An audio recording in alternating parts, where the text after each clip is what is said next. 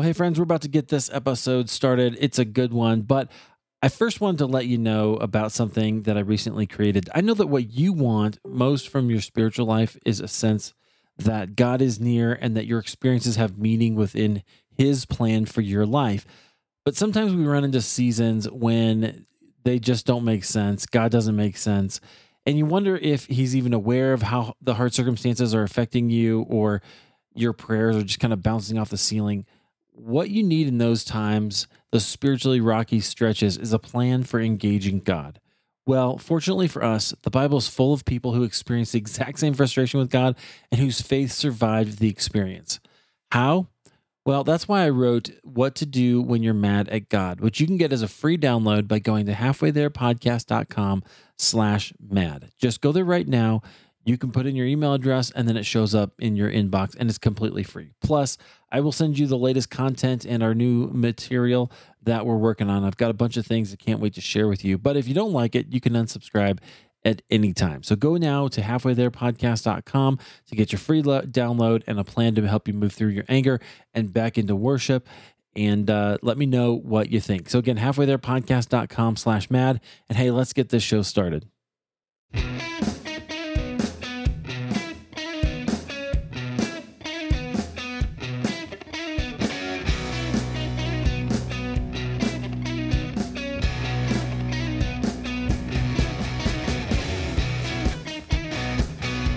Well, welcome, friends, to Halfway There. This is the show where we have honest conversations with ordinary Christians about today's Christian experience. And I'm your host, Eric Nevins. Thank you so much for downloading and listening. I think this is going to be a special episode that you're going to want to hear. With me today is somebody that you'll know as a solo artist and the lead singer of Petra, John Schlitt. John, welcome to Halfway There. Thank you, my friend. How are you doing? I am doing fantastic. I am excited to speak with you, and I can't wait to hear what God has done in your life and is doing right now. You know, I think if we all realize that that's exactly the best way to put it. What has He done? What is He doing? What will He be doing? It never stops. Oh, yeah. Amen. Well, tell us a little bit about kind of what you're doing at this point, and we'll go back, and I can't wait to hear more of your story. Well, okay. I think basically my life has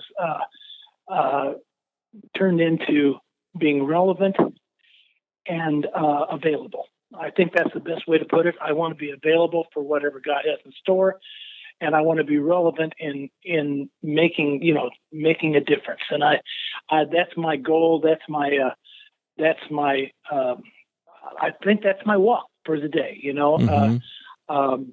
With the fact that I've done what I've done, but let's put it this way: God's allowed me to do what I've done in the past.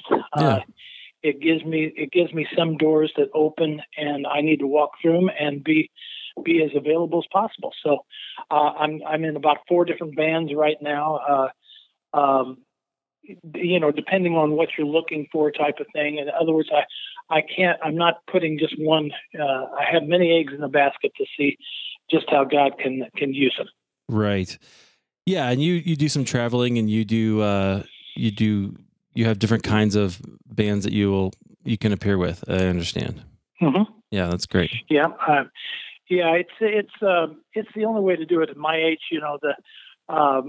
The industry, the Christian music industry, is very fickle about anybody older than about 30. So it tends to be a challenge, even with the fact that I was the lead singer of Petra, and Petra is still actually sought after in outside this country a lot more than here. Yeah. They and that's cool, but Petra retired, over 13 years ago. So it's one of those things where if someone has a revival or has a benefit type of thing, if we're available, we put it back together and we go out and play that way. But that leaves me so much room for my solo work. I'm with a band called the Union Sinners and Saints now, mm-hmm. with Billy Smiley and myself. I play in a band that with Jay Sekulow, who is the president's lawyer. Yeah. He has a band. He has a band that probably is one of the best bands I've ever been part of. And it just this kind of thing. And then John Elfonte and I go out together every once in a while to represent the Christian and secular music genre that we were part of. Yeah. It's very interesting because we try to basically sort of share our life through music and what God has done and how God's used it and where He's taken us to now. So it's a really, really cool show. I mean, all of them have their uses. All of them are very, I wouldn't be part of something that wasn't beneficial and entertaining to the listener. So I'm pretty proud of all of them. So it's just like I said, it depends on what you're looking for, price range and all that kind of stuff. So it just allows me to be pretty available. Yeah, well, that sounds great. I remember when Petra retired. You mentioned that drove all the way up to Boulder from here to go to a little concert. It was pretty great. That was fun, but I had to do it. Bud. Yeah. Oh, yeah. You know what it is? It was like the retirement of I don't know, what would you call it? Just a retirement of something that was pretty important to a whole lot of people, of course, to me. Yeah. But Petra was part of many people's lives, and it was just an honor to be part of it. God used the music in mighty ways.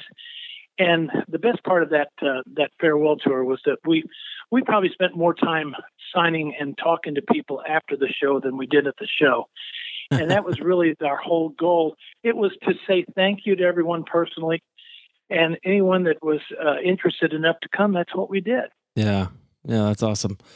Okay, well, I want to hear more about your story. So I know you grew up in Illinois, and what did your parents do?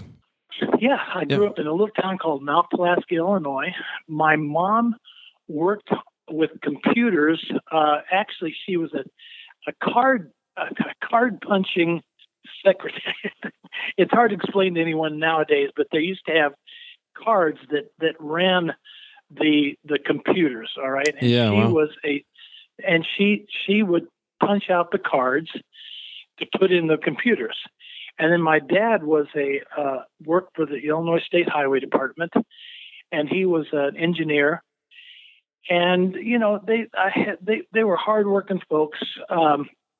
Would drive about 20 minutes away from my hometown, and I had two brothers, and we sort of babysitted ourselves until they came home every day. That was a plus and a minus. I mean, that gave us a lot of of room to get in trouble, and we did. So I wish I could say I was a perfect child, but no, I wasn't. But you couldn't do too much in the little bitty town that we were living in. So that was a blessing. I graduated from high school, but meanwhile was also when I was in middle school, I started a band. I learned how to play guitar and started a band, and it turned out to be a pretty good band, you know, in my little area. And then when I went to college, I quit that and stopped music for about a semester, or a year, and then got into a band called Head East, and almost flunked out of school my sophomore year because we were so busy. Had to quit that band, and then at the end, when I graduated as civil engineer, I joined the band the day I took my last final exam. It turned out to be a successful adventure as far as album sales and this kind of thing. We ended up with a classic hit off of our first record, which opened up many, many doors, both positive and negative. I ended up being coming from a small town with total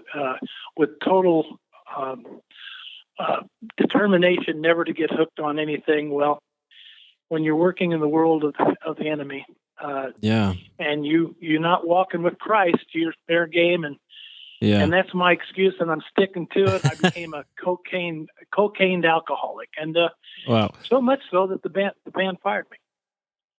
And in 1980, went on a binge for about 6 months that just about ended my life. And that same 6 month period, my wife gets saved, just bugging me. I mean, I couldn't believe that she got saved because I'm a rock star. I don't want to have big Jesus with me. And one morning when I woke up, a little voice says, you're worth more dead than alive. I said, you're right.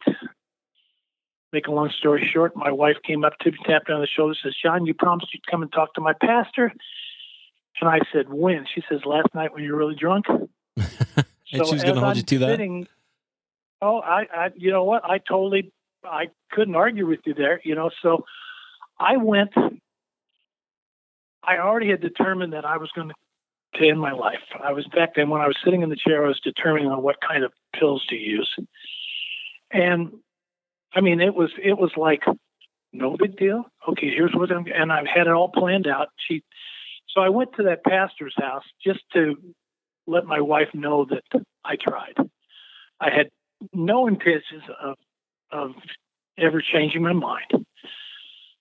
And again, a long story short, I walked in with an attitude and walked out with the Holy Spirit. Wow! And my life changed. I was still in a new band that I created. It lasted for about 2 months more because I saw, now that I had the Holy Spirit, I saw the difference in life, and I just couldn't continue to be in that same vein. And so I finally quit music altogether. Thought I'd never sing again. Well, yeah, and I want to hear. I'm sorry, I talk too much. No, I love it. I love it. But I have some questions. So I want to hear, what was that? First of all, was your family, were they Christian? Was it a Christian family at all? Or was it what was your relationship with religion before then? Well, my mom was a Catholic. My dad was a Lutheran. For a while, when I was like 13, even maybe earlier than that, there was a battle going on. Like if I went to Sunday school, I had to go to catechism. I had to, in other words, if I didn't, it was a battle between the two religions, and it almost split our family up. And finally, my parents said, you know what, John, this religious stuff is starting to, it's really hurting us. Here's what we're going to do. When you're old enough, you pick the church you want to go to. And, I'm a 12, 13-year-old. Oh, fantastic. I'll just sleep. I forget church. I'll sleep. And that's exactly what happened. Now, did I believe in God? Absolutely. I prayed to God every night. But I didn't know Jesus. Jesus was one of the figures in the Bible, which I never read. It was that kind of thing. Yeah, I believed in God because I'm an American. That kind of thing. Right. Back then, that's how it was. But as far as knowing Jesus as my Savior, no. And was that my parents' fault? Not necessarily. That's how they were taught also, through those two different religious, standings. So it was not that's just how I grew up. Yeah. Next question. Yeah. Well, no, that was interesting. I was very curious about that because, I know that I've heard you say your stance, you were like, I don't want that religious stuff. So I wasn't sure where that came from. So what? Well, yeah, at the time, remember, that was when I was, I was creating a new band, and I didn't want this Jesus stuff. Everybody knew that being a Christian was boring and stupid, and you only weak people do that. The typical mindset of how the world conditions people on why they should be, that kind of thing. I was just one of them, one of the typicals. And when I became a Christian, that's when I realized the difference. Oh my gosh, it was my life's challenge to if nothing else, just let the people I knew know the difference, and know that was a bunch of lies. Was I going to cram Jesus down their throat? No, but I was going to let them know that what they've been taught is wrong. Yeah, and that's sort of been my walk ever since. It's you have been lied to. You have a choice. Our Lord is a God of choice, but you need to know the choice you have. And if you're told, from the day you're born, that being a Christian is stupid, boring, and wimpy, then it's our job as people that have seen the truth to go out and say, no, that's not the truth. Here is the truth, and you make the choice. Yeah, absolutely. It's really the way. Again, God has never been a God of pressure, or he's not dictatorial. He's jealous of our, of his kids, but he's not a dictator. So he gives us a choice, but I really believe it's fair. It's fair. Just we need to know all the answers. We need to know all the choices. And right now, the world does its best to eliminate the choice of life. Yeah, absolutely. Okay, so I want to know about some of your time in Head East. Is so I know that you kind of went over that where you said that opened doors, right? So there were the drugs and alcohol was a big part of that. Was there a reason for the drug use? Like, was there something driving that? Or? Yeah. Head East in the beginning was an amazing adventure. We worked our tails off. The guys in the band were amazing. It was a great band. We had everything we needed to be that kind of touring band. We were totally competitive with everyone else who was out there at the time. And when you were touring in the 70s, you better be a good band, because they didn't have all the gimmicks and stuff now that they can hide behind. You were there. What you heard was what you got. Yeah. And so the band was amazing. And when we started out, I mean, the first record we did it ourselves. In fact, it was just it was actually a demo album, a demo LP that we were going to send to record companies to see if they would consider putting us on the label. But what happened was our LP got in the hands of a couple of major breakout FM stations, and it went number one instantly.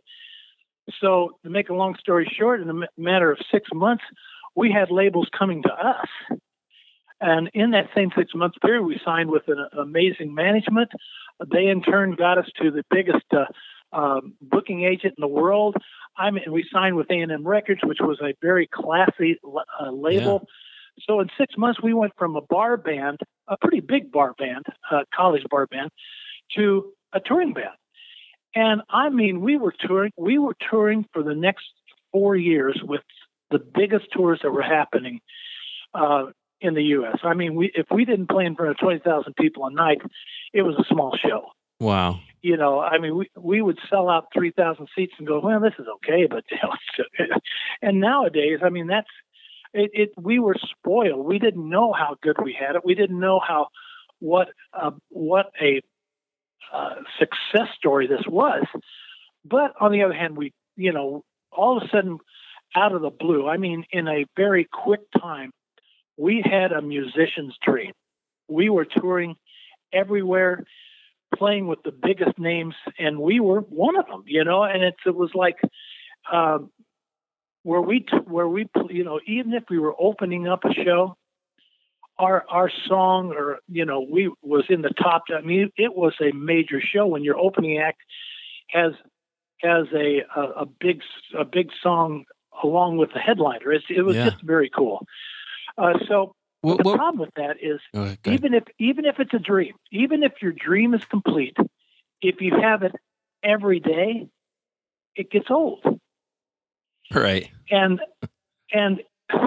it gets to a point where 20,000 people a night is very cool, but so what? What are we going to do? Is there a party after the show? It's trying to keep up with the night before. It was like one party after another. And what happened with me was back then, beer was water backstage. I didn't drink that much before. I actually was a bartender in college. It helped me, work my way through college. But I watched what booze did to people. So it wasn't like I was but when you're back there and everybody's doing it, it's that peer pressure thing.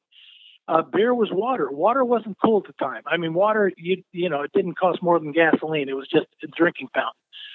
So you drink beer, and so, or hard liquor, or at least that in my circuit, that's what you did. So I started drinking and drinking more, and then all of a sudden, cocaine came in the picture, and that was the final straw. That I promised myself I'd never do drugs because I didn't think I'd be in the music business that long, and I didn't want to mess myself up for the future when I was going to be an engineer, you know? Yeah. So when coke came along, it caught me, and my whole life turned around. Basically, it depended on how much coke I had. Coke took over, and it was cocaine took over, and that was the beginning of the major end to me. So that's that. As much as the band, I had some amazing times with the band. The crowds were really gracious to us. All I ever wanted to do was play good music and make sure that the people that came to see us had a great time. It all good intentions, but when you're messing around in the enemy's world, good intentions don't mean a thing. Yeah, well, that's definitely true. Okay, so you ended up leaving Head East, and no, I ended up getting fired. You got fired, yeah. They threw you out. Yeah. And okay, so then you told us a little bit of that story about how your wife came to Christ and you went to the pastor. Take us into that moment, because I'm really curious about what was it that he said that the Lord used to really grab your heart. Very simple. Said, do you know Jesus? I said, yeah, I know Jesus. I'm an American. I go to church twice a year. And that was the wrong thing. Oh my gosh. You don't know Jesus. You know that Jesus has a plan for your life. You don't know that Jesus loves you. You know that Jesus that knows exactly what you're thinking right now. I'm going, bang, bang, bang, bang. So I'm sitting on the couch going, what is going on? Looks at me and says, do you want to know Jesus? And I shook my head, yes. That's it. That's all I could do. And finally, I was able to say the sinner's prayer, and I'm telling you, the Holy Spirit was just grabbed hold. The minute Pastor opened her mouth, I knew my life was changing right there. Wow. Yeah, that's just really amazing. And then you were out of music for a while. Oh yeah. Well, yeah, absolutely. I figured I'd never be in music again. When I left, I had a band. Listen, that 6-month period where I was on a binge. I mean, when I say a binge, it was right after I left Head East. I said, I'm gonna start my own band. I'll show them I don't need them. And I put together a band called the Johnny Band. All right, and went all over the country, got some of the best musicians, brought them back to this little town that I was living in. I went back to my hometown.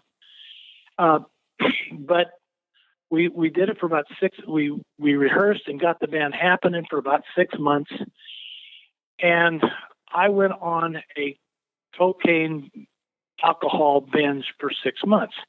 And when I say that, I mean, I was either drunk or high almost 24 hours a day for 6 months. And you can't do that. Nobody can live. Yeah, you can if you have been doing it for 3 years before that. Right. You know, your body is used to it. So it was, and that's what brought me down to the final straw to where seemed suicide was the best answer. One morning I woke up on my couch. My little 1-year-old son was looking at me like, why are you on the couch, Dad? Because I'd passed out the night before, and my wife had just gotten tired of hiding the fact and just let me sleep there.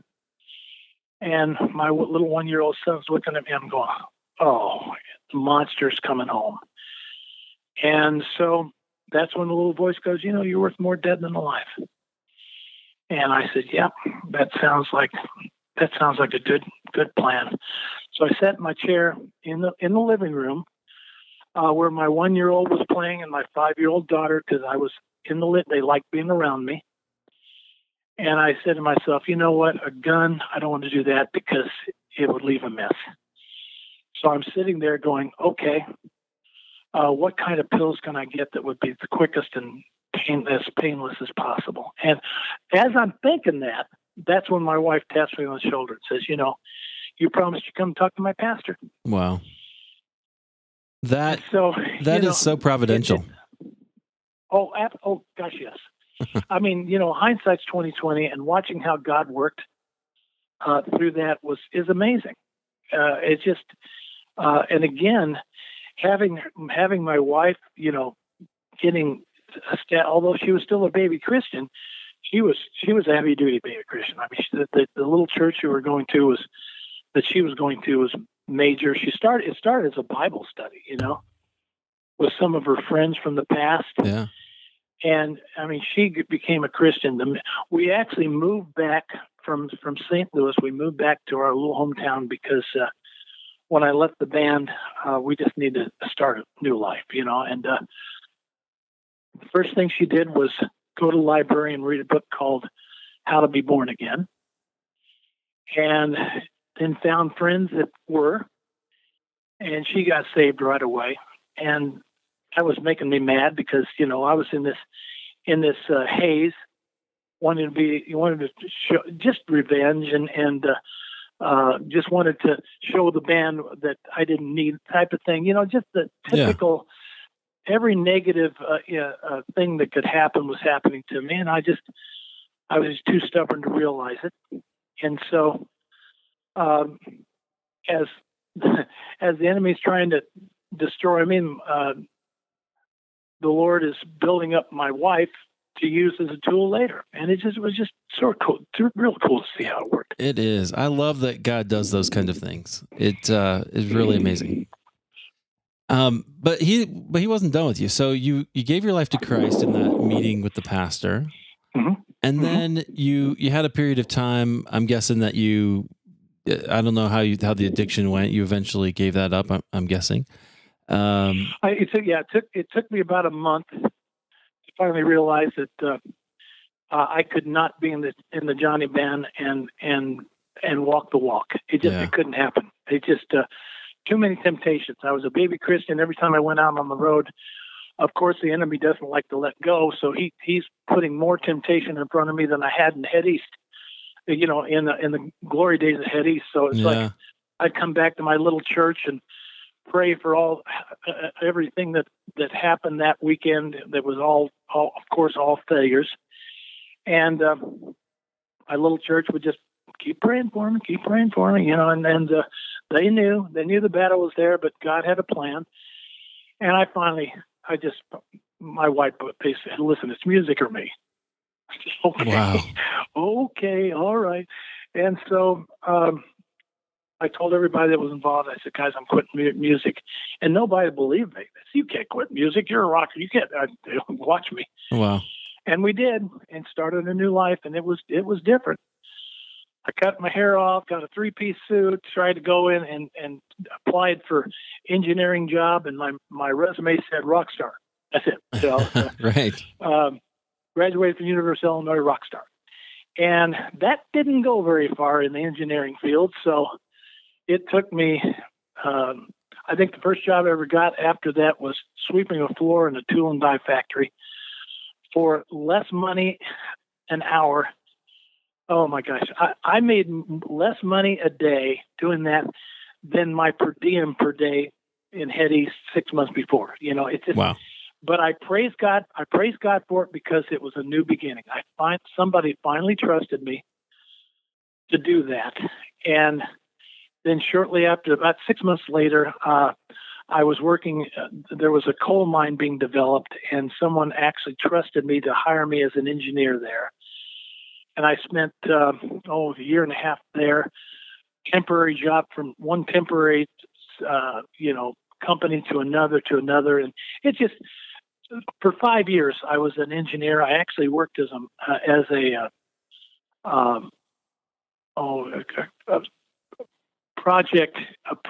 assistant project engineer for a mining development company, and then got promoted as a cost and scheduling engineer for the company in the main office.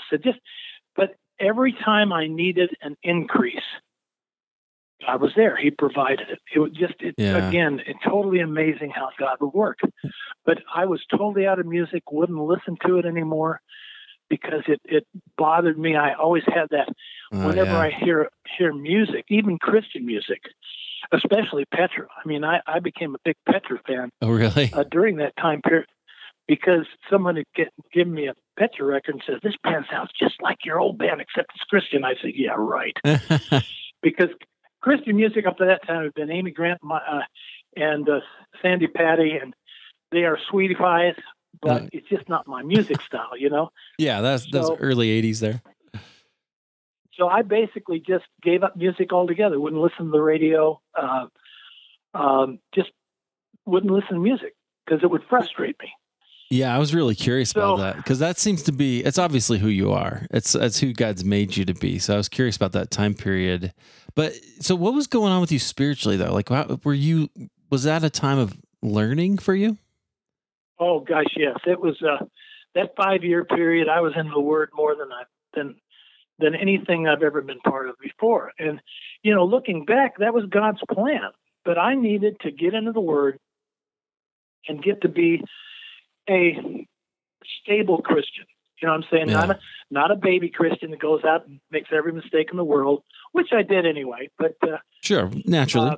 But get into the Word and get established, get the foundation. And, you know, looking back at it, God's perfect plan, if I was going to be the lead singer for the biggest Christian rock band in the world, not only did I need the skills that I learned in the world, you know, being in front of Head East, yep. I needed to have a foundation that would represent the Christian part of the band, you know, and not make it was a twofold plan. Yeah. You needed to grow a little bit. Oh gosh, yes. Oh my gosh. And 5 years was cutting it close. But you know, it was by the time Bob called me, that's how it worked. I was ready. God knew it because it was God's plan. Uh-huh. And so for 5 years I was an engineer. In fact, just before Bob called me, which was in 1985, a voice goes, you know, I was sitting in my living room, had finished my home, which is the first home we ever owned. I've always bought the worst house in the neighborhood, and because I'm a do-it-yourselfer, rebuild it to hopefully one of the nicest ones. And I had just finished our first home. I was sitting on a Sunday afternoon, didn't have anything to do because the house was finished, sitting and thinking, you know, I've got a great job. Kids are going to Christian school. We got a great church, a healthy wife, house is finished. This must be the American dream. Wow. And all of a sudden a voice goes, no, John, this is not it. Don't get content here because this is not it. And I was like, what? I looked around and my wife sitting next to me and I said, babe, I think God just talked to me. Wow. She says, what do you say? And I told her, she says, what do you think it is? I said, I have no idea. And then a couple of other things actually came through in almost the same way. And I'm still totally perplexed because that's like, well, this is it. I'm too old to sing anymore. There's no way, you know, I'm a typical, you know it all kind of thing. And so then when Bob called, and remember by this time, the only music I'm listening to is Petra, Phil Kagi, and Keith Green. Oh, you yeah. know, those I had those albums. Those were all very cool to me. Yeah. How did he hear about you? So, well, when you are a secular personality and you become a Christian in the music business, yeah, it spreads.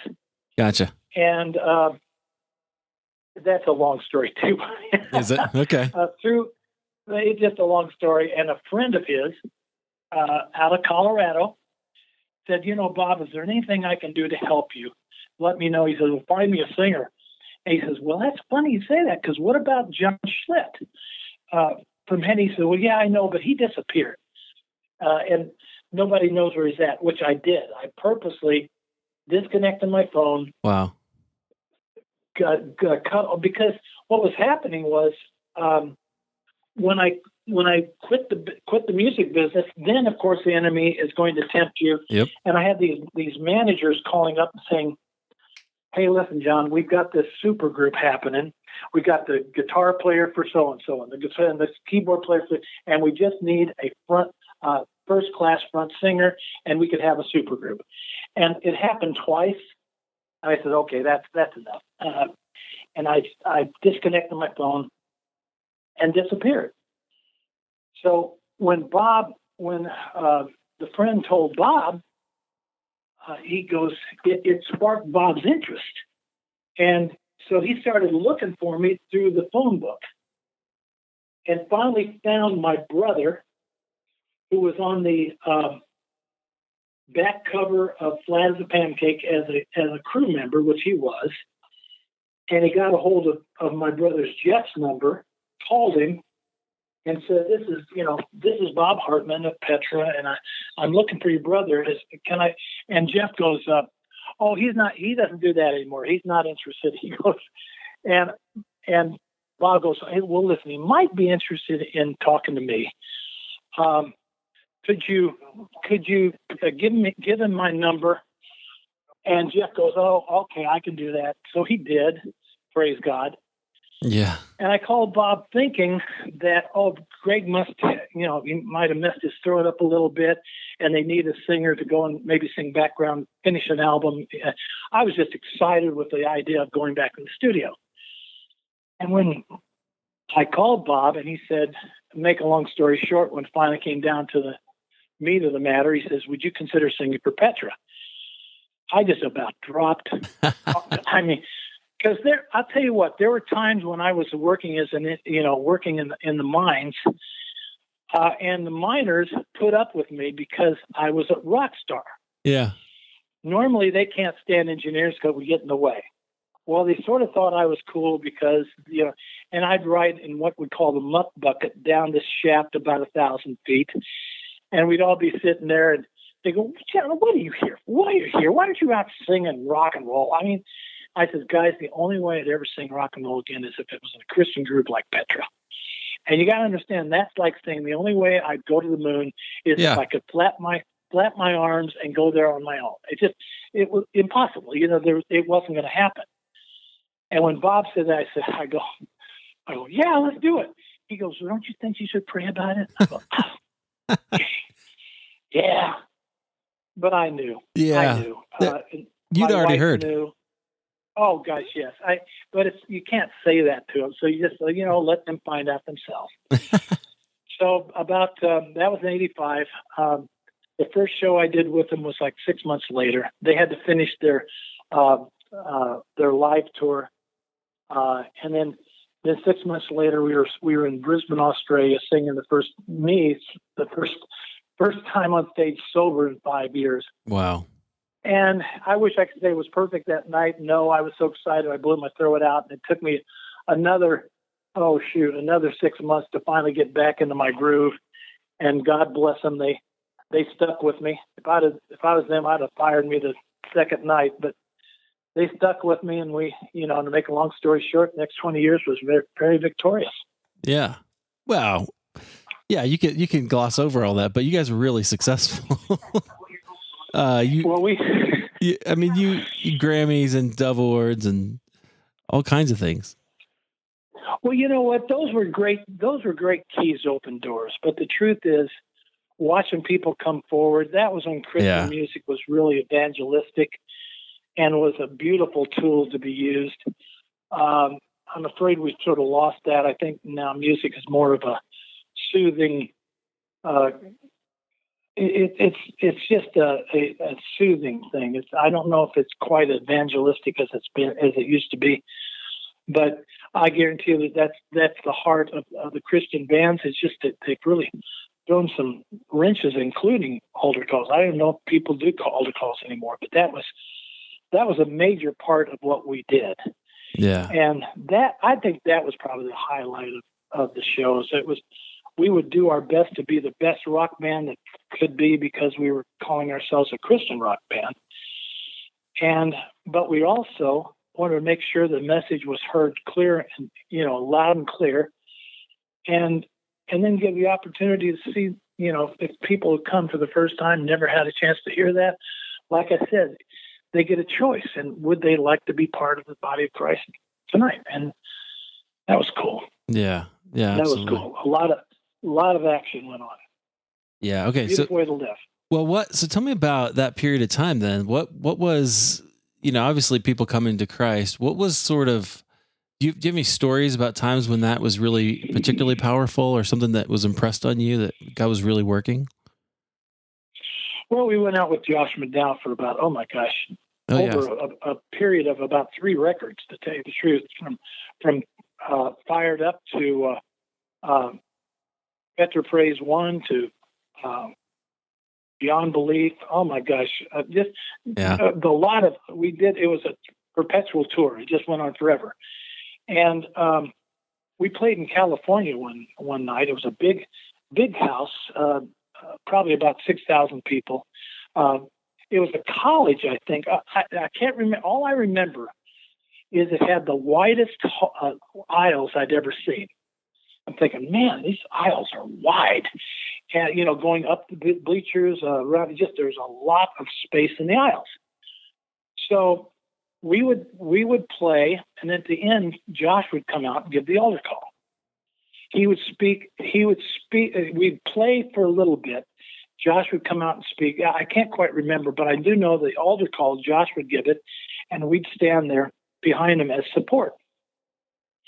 And when he gave the altar call, there were so many people that came forward that all the aisles were packed full. Wow. It was amazing. All the aisles were packed. Josh turned around and looked at us and says, "Can you believe it?" With sort of mouth, "Can you believe this?" And we were just all in awe. And it just had to stop the concert because there was no place to take the people that wanted to come forward. So the volunteers, we had to ask for a whole lot more volunteers. So all the pastors that were in the stadium or in the auditorium came forward. And for some reason, that has always stuck to me like the epitome of a perfect night. And so that has always been a major deal to me. I think maybe the first time we won a Grammy, it was so unusual because we'd been nominated forever. Sure. And we'd go there and okay, who's going to get it this time? Sandy Patty and Lauren Harris. Okay, great. That's perfect. And then when we finally got it, it was like, I don't believe it. That was sort of a highlight too. You're asking memories. That was a memory. Yeah. So, oh my gosh, we don't have the time to tell you all, just flashes of things that happened that were amazing. So it's just been, again, it's just been a life that few people get to experience. And I, for some reason, have been blessed to do it. No doubt. Okay. I would be remiss if I did not ask you what your favorite Petra album was. I have to ask. Okay. Which one of my kids do I love more? You may love them all. I get it. But okay, I can't give you just one. I have to give you about 5. Okay. Right? Well, that's fair. Okay. This Means War, Better Praise 1 and 2, Beyond Belief, No Doubt. Okay. All right? Yeah. And there's reasons for every one of them. Okay. Well, that's interesting. Which one do you find people like most? Oh, probably Beyond Belief. Yeah. Although No Doubt sneaks in there. Yeah. The song No Doubt, when we did the farewell tour, I think surprisingly, people mention the song No Doubt as much as Beyond Belief. Interesting.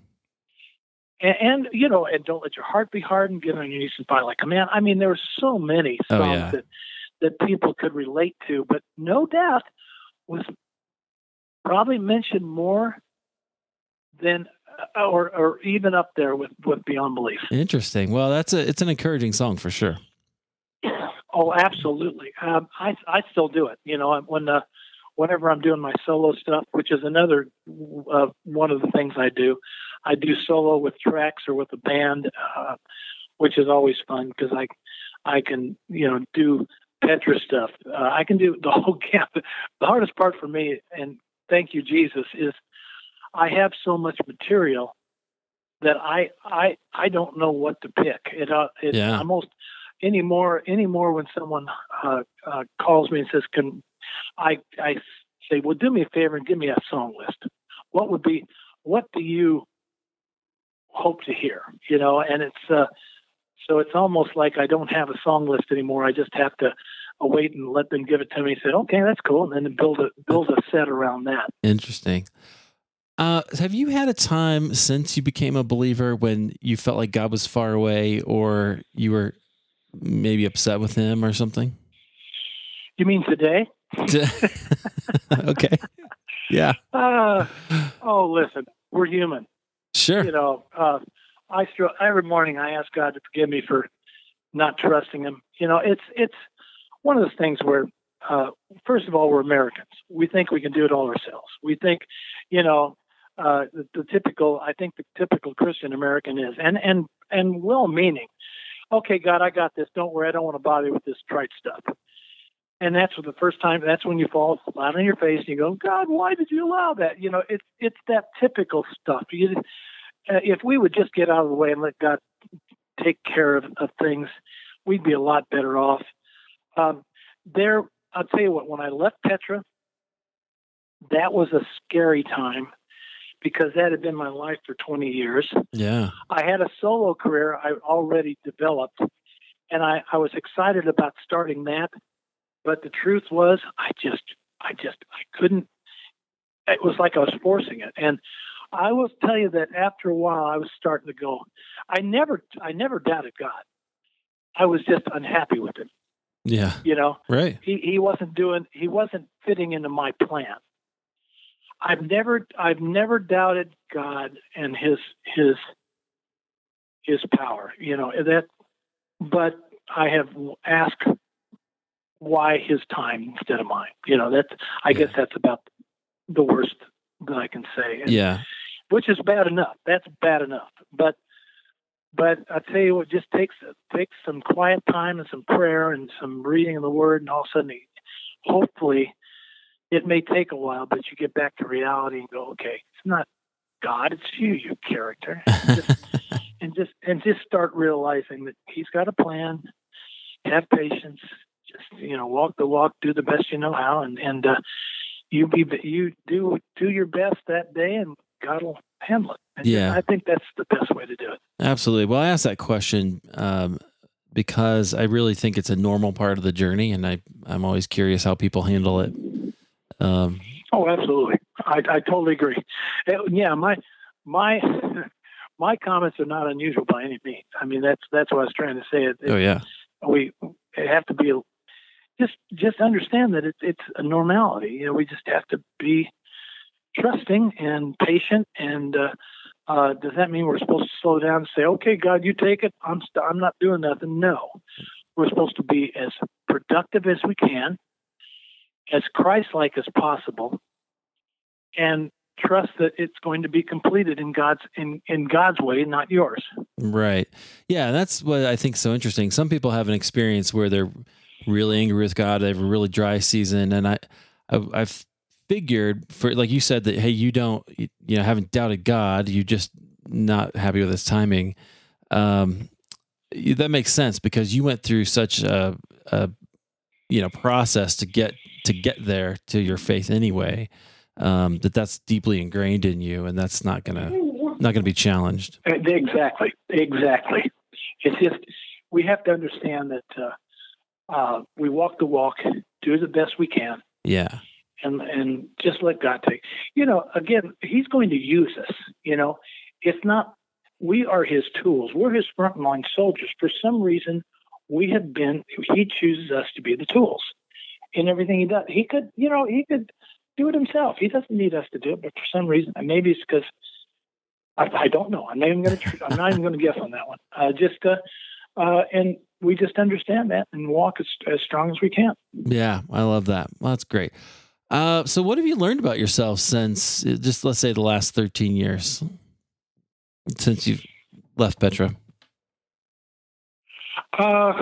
Like I said, 4 different bands, 3 more solo records, a record with Billy Smiley and myself, working with Jay Sekulow, going out and working with John Alfonte.